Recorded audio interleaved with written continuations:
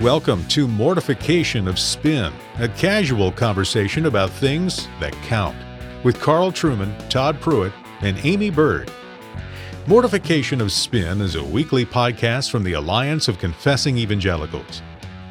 On this episode, the hosts talk about books. How do we quote people we disagree with who may have some good things to say? Find out what they have to say about this touchy topic. And keep listening after the conversation to find out how you can download a free audio message from the Alliance of Confessing Evangelicals.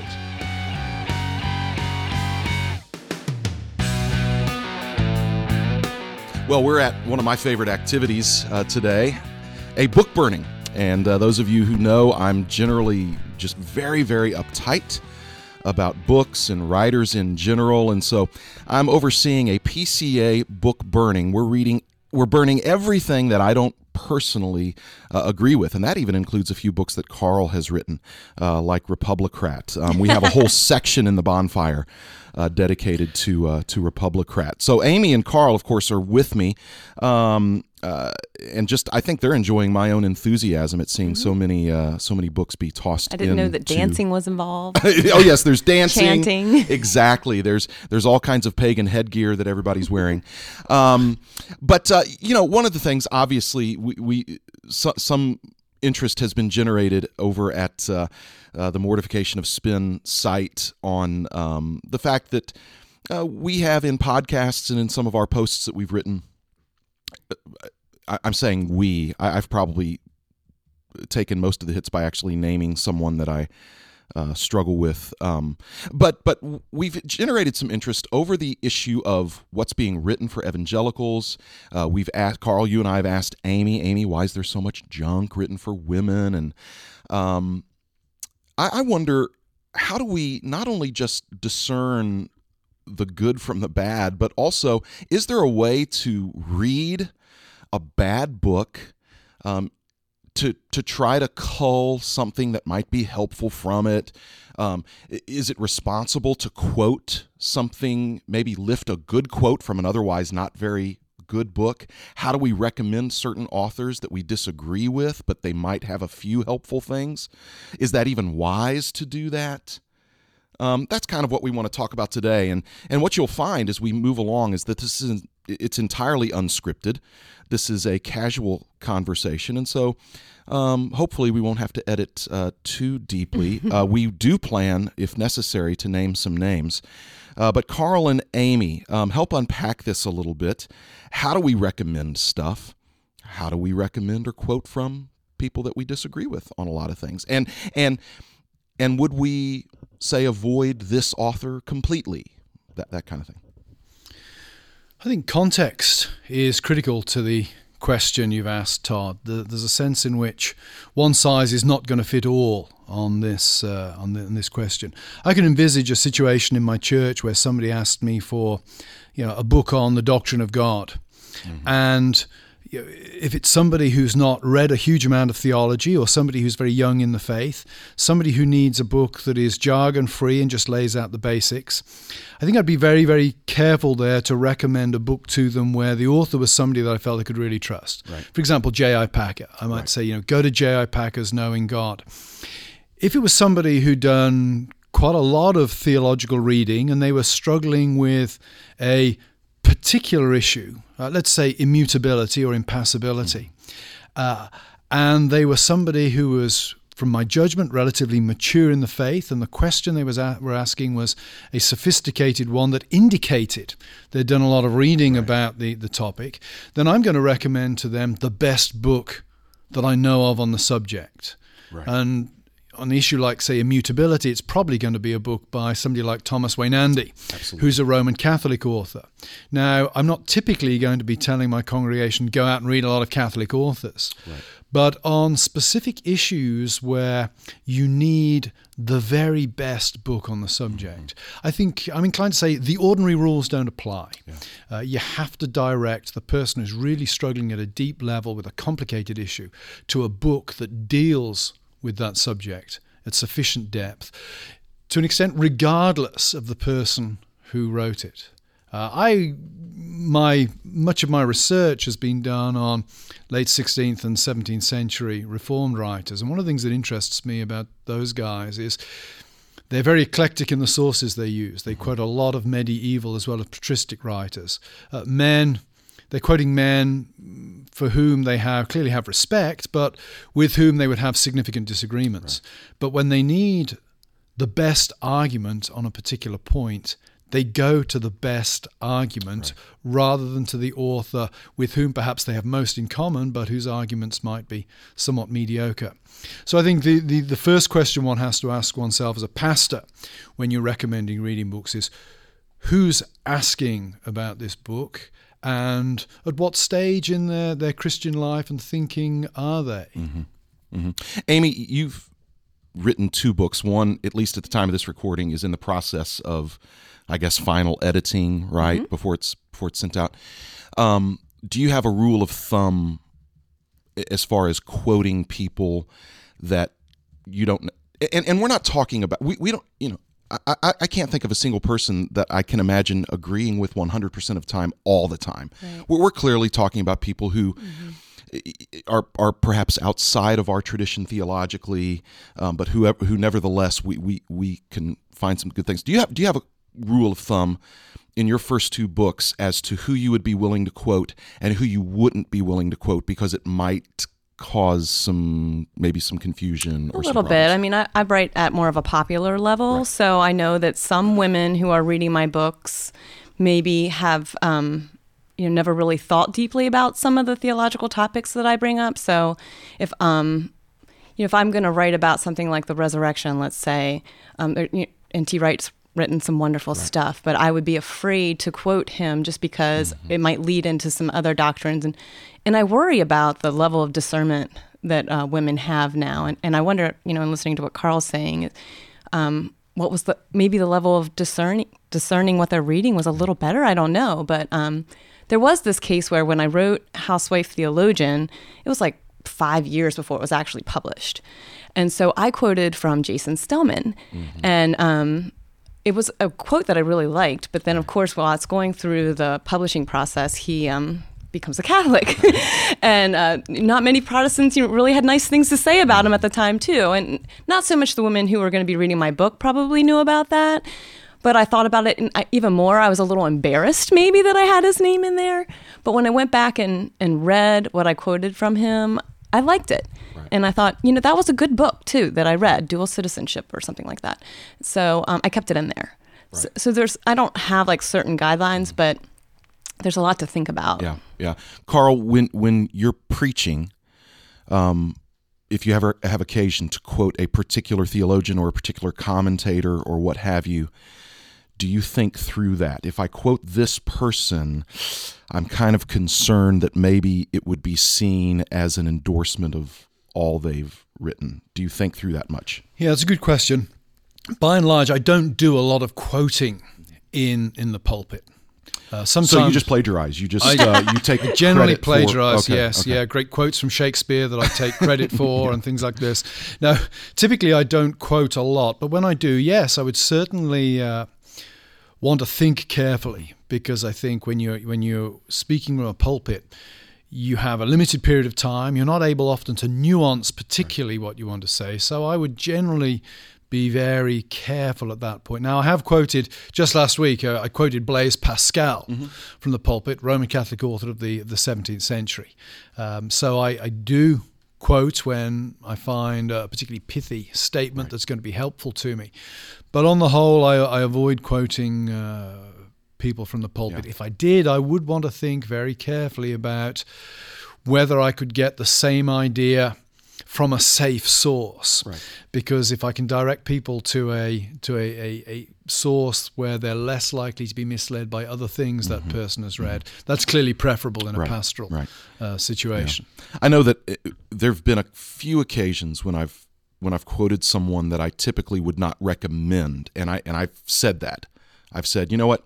Here's a quote from, and I'm trying to think of a specific example, but I can't come up with one. Amy Bird has Amy Bird. Yeah, I think I was there for that one. I've said, now typically I don't recommend Amy Bird, but she got this right. But there's been a couple of occasions where it's been somebody that I wouldn't want people in my congregation running out to buy his book. However, I've told him that, you know what, here's a person, I don't recommend you read their stuff because there's some pretty fundamental disagreements. However, he gets this right.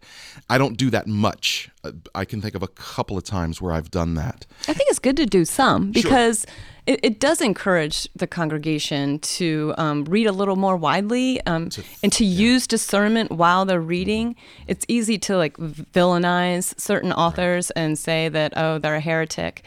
And then maybe they'll see them speaking somewhere or they'll read something of theirs and think, well, this isn't so bad. Right. And so it's good to recognize that they do say and write some good things that we can learn from and sharpen us in. And I think N.T. Wright's a good example there. Yes. Thinking back to many years ago when I taught at the University of Nottingham, one of my colleagues was a very radical Johannine scholar who was really aimed at essentially debunking the historicity of the New Testament. And I found that when N.T. Wright's big books on Jesus and the people of God started to come out, they were amazing resources for me to be able to direct students to, because Wright was engaging the kind of critical material that my colleague was writing at the appropriate level. I couldn't fob my students off, Josh McDowell, evidence that demands a verdict. Right. That wasn't going to cut it. N.T. Wright's scholarly stuff was fantastic in that context. Now, am I going to tell students to go away and read N.T. Wright on the messianic self-consciousness of Jesus? Probably not. Right. But on issues of basic gospel historicity, Wright's a very safe pair of hands. And Richard Bauckham, I have less issues with Richard Bauckham theologically in general anyway, but Richard Bauckham's book on Jesus and the Eyewitnesses is a superb defense of the historicity of John. And frankly, if you're bright enough to read it, you should read it rather than some of the more popular stuff that's out there, because it will give you serious and substantial arguments for defending what you believe. Yeah, Amy and Carl, you've both mentioned N.T. Wright, and I think that he's a great example for our topic, precisely because he's a great scholar. You can learn a lot from him. My rule of thumb with N.T. Wright is that his big, thick books, as Carl's already alluded to, are more helpful than his thinner, more popular books. He gets into more theological problems with his thinner, more popular books, which in that case makes me even more concerned about him, because the books that a layperson is more likely to pick up are going to be his more accessible, pastoral type books, exactly, where he denies biblical inerrancy, where he denies the historic Reformation understanding of justification. These are not small issues. And because he's such a good writer and a gifted teacher and a persuasive man, a less discerning reader, I can understand, would pick up one of those books and perhaps be persuaded. Now, all three of us are part of confessional churches. And Carl and I both have taken vows in our denominations, in our presbyteries, to uphold certain doctrinal standards, such as the Westminster Confession of Faith. And this is interesting because I don't know what it's like in the OPC, but in the PCA, there's some divisions over N.T. Wright. We've got some guys in the PCA that are fascinated with N.T. Wright, recommend N.T. Wright, recommend to their churches all of N.T. Wright's books. And my quandary in that is they're recommending specific books where N.T. Wright, for instance, denies biblical inerrancy, which they have vowed to uphold. And I wonder if that presents, for me it would present a problem. But that's an important ethical question to ask, is can I recommend in an unqualified way, a book that denies biblical inerrancy, that at the very minimum calls into question a historical Adam, if not outright denies it, that messes around with the doctrine of justification? Can I recommend that and really be acting faithfully to the vows I took? Curious as to see how you might answer that. I think the question you asked, Todd, goes back to the matter of context again. The issue of who's asking the question and to whom you're recommending the books and what qualifications you're placing upon them. In some ways, the point you've raised is it's easier to deal with relative to non-Christian books, in that I'm very comfortable recommending some non-Christian books to congregants to read because they know they're non-Christian books and aren't going to be misled in that sort of grand way. So, for example, if somebody was asking me, what do I need to read about how culture shapes the way I think, I'd say Neil Postman. Amusing Ourselves to Death is a very basic text there. Doesn't worry me, people reading Postman, because they know he's not writing from a Christian perspective. When you're dealing with people like N.T. Wright, or even more with many of the good Roman Catholic authors out there who write very well on things like the doctrine of God, or on matters of politics and natural law, I think then you get into a more complicated situation. And then I think, as I say, it comes down to whom you're recommending the books and what qualifications are you placing upon your recommendations. Let me ask you a question. So, Carl, let's say your church's website had a recommended reading section, as some churches' websites do. Would you have one of N.T. Wright's books, perhaps his book on justification, or his book where he deals specifically with the doctrine of Scripture, where he denies inerrancy, among other things? Would you have those as recommended books on your church's website? No, because that takes the books out of context. Right. The web is whatever context the person checking your web page is coming from, of which I have no control and of which I have no knowledge. I would want to make sure that what was recommended on my church website accurately reflected the position of my church. Right. So, for example, we might I'm showing my ignorance of my own website here, but we might well recommend Kevin DeYoung's The Good News we almost forgot as a guide to the faith. We wouldn't recommend Simple Christianity by N.T. Wright. Yes. Simply because I would have no way of nuancing that recommendation. But I would not have any problem in some circumstances in handing Simple Christianity over to somebody and giving them a broader context for reading the book. Good. Yeah. Well, I think a big problem that we have is within our own denominational affiliations, there's authors out there who may be teaching differently than what they actually confess in their denomination. Right. And so that's another big qualification, especially like in the PCA, there's a lot of different stances now on certain doctrines. And in the Southern Baptist Convention, we brought up Beth Moore in another podcast. And in some ways, I recommend for women to read her with discernment, to then maybe sharpen their own discernment skills. How do you think that this claim that she's making lines up with your view on the sufficiency of Scripture? And sometimes that leads them to then go into their Bible and to study that doctrine more. And then that could lead into maybe a teaching with them on the doctrine of the Word of God. Yeah.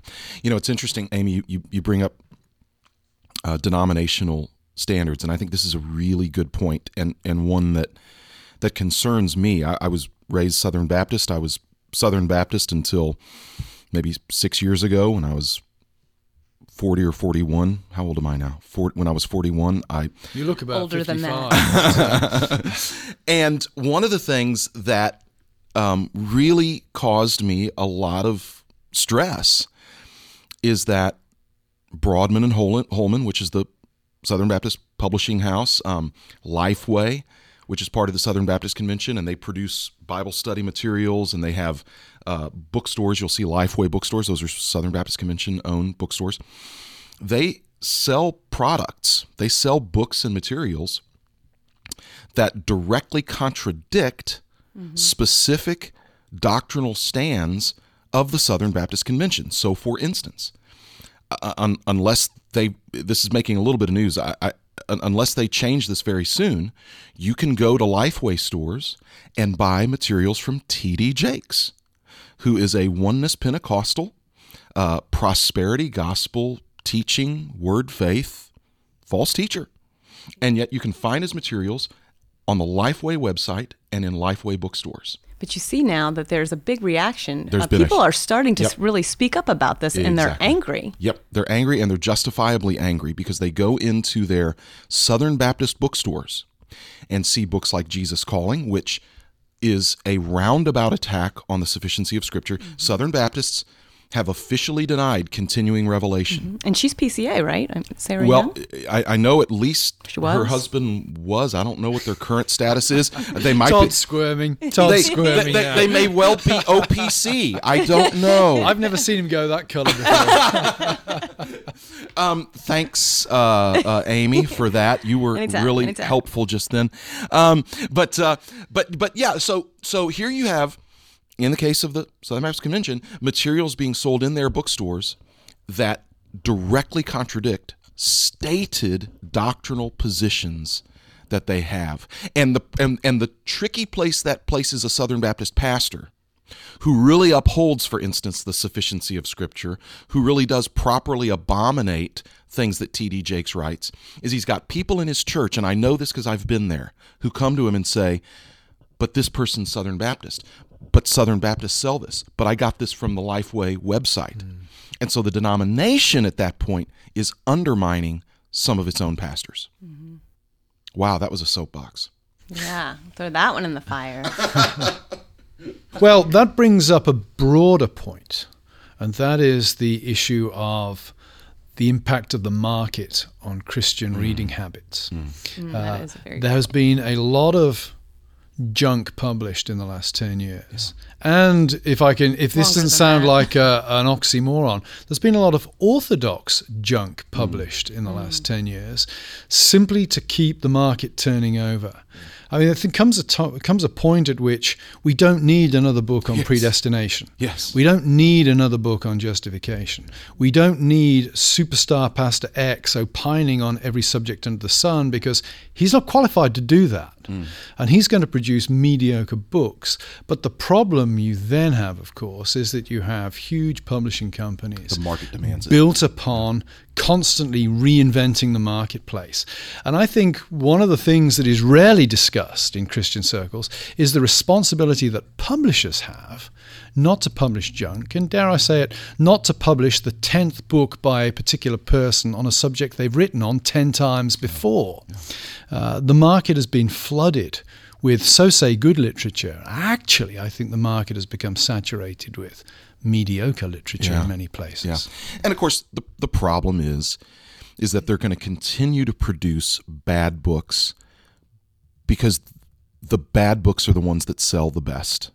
If you look at the Christian bestsellers list, as we have pointed out before, they're almost always all bad books. Almost always. But I don't think you have to go to the Christian bestseller list for this. I think you can go even within our own little world and see that some pastors have become brand names. No doubt. So if Pastor X writes on topic Y, it's going to sell far better than somebody who actually knows about topic Y, but nobody's ever heard of. Right. And again, it brings me back to my own old soapbox, and that is the stadium venue ecumenism, the stadium venue driving of the theological shape of evangelicalism, which I first spoke out about 5 or 6 years ago, and frankly is worse now than it was then, because the people with a vested interest in not hearing the criticisms are the people who are in control of these institutions. Mm-hmm. I know if you do qualify someone you recommend, let's say me publicly as a blogger or an author or on this podcast, it's almost looked at as so horrible to critique, and so that it's viewed as, especially I think coming from a woman, as saying something mean, and you can't do that. Right. Yeah. People are very, very sensitive about this. And, if you're going to write books, and Carl and Amy, you both write books. I don't, because I'm too sensitive and I couldn't handle the criticism. I thought it was because you couldn't write. But or you could read my blog just posts likes and just conclude them. that the poor boy can't write.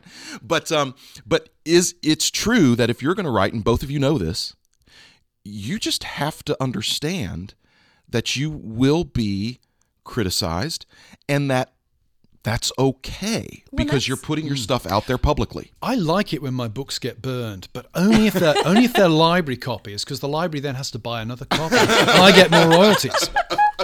Absolutely. Well, I mean, even in the university, like if you take an art class or if you take a writing class, part of your grade is your ability to critique.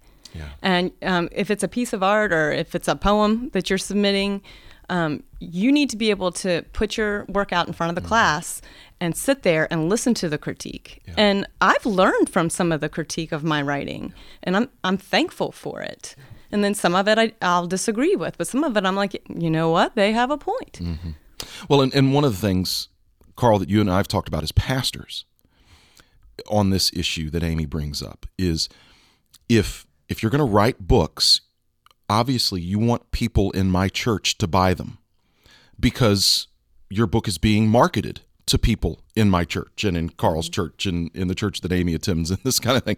And so therefore, because your stuff is out there publicly being marketed, if it's not good, I'm going to have to say something about it because that's part of my responsibility as a pastor. And Christians shouldn't fear that. I think there's always a balance in the Christian faith, and has been historically, between the spirit of Catholicity, where we want to recognize the breadth of the Christian faith and recognize there is room for diversity of opinion, even on some fairly serious things. Not all serious things, but some serious things, there is room for diversity of opinion.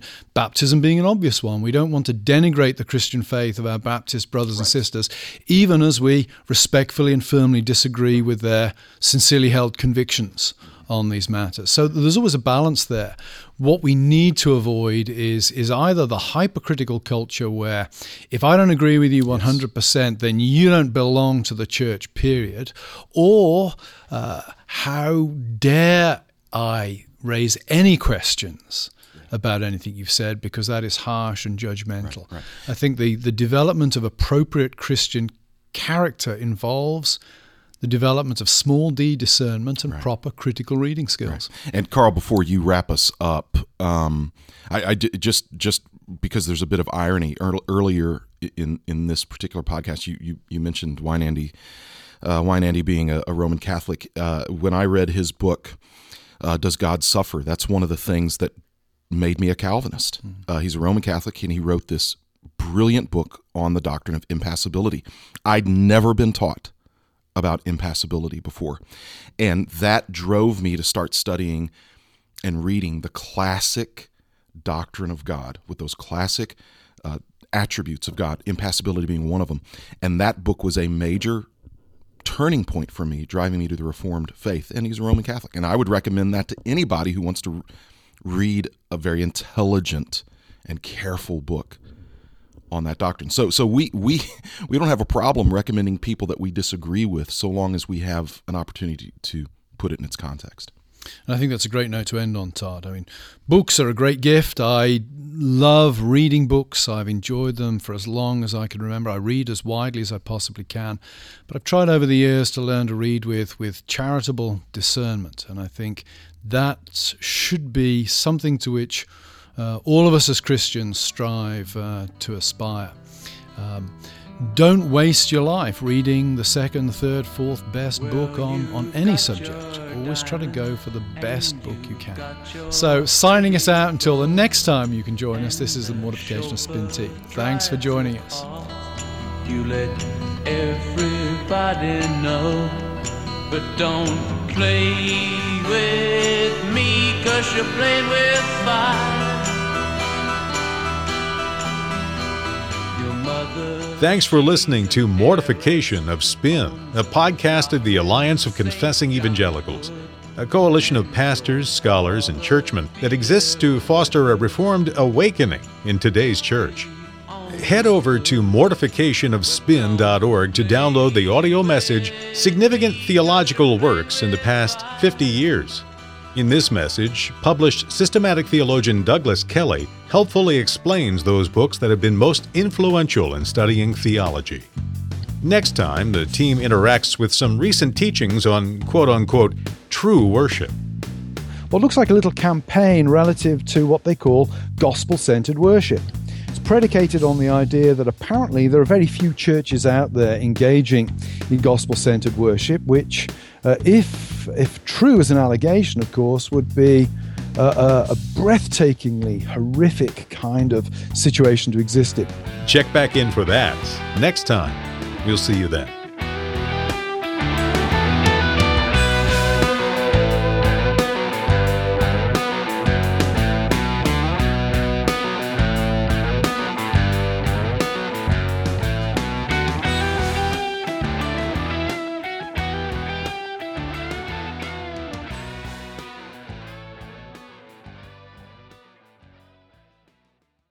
And Todd, you're laughing. I've got to ask Don't you. waste your life. What's the title of the book? What? I just We're whispering now. This is descending into chaos. no. But You just don't waste your life is the title of a John Piper book. all right. So, I've just said something positive about John Piper. I hope all of our listeners out there. I don't always critique John Piper. I also appreciate some of the titles of his books.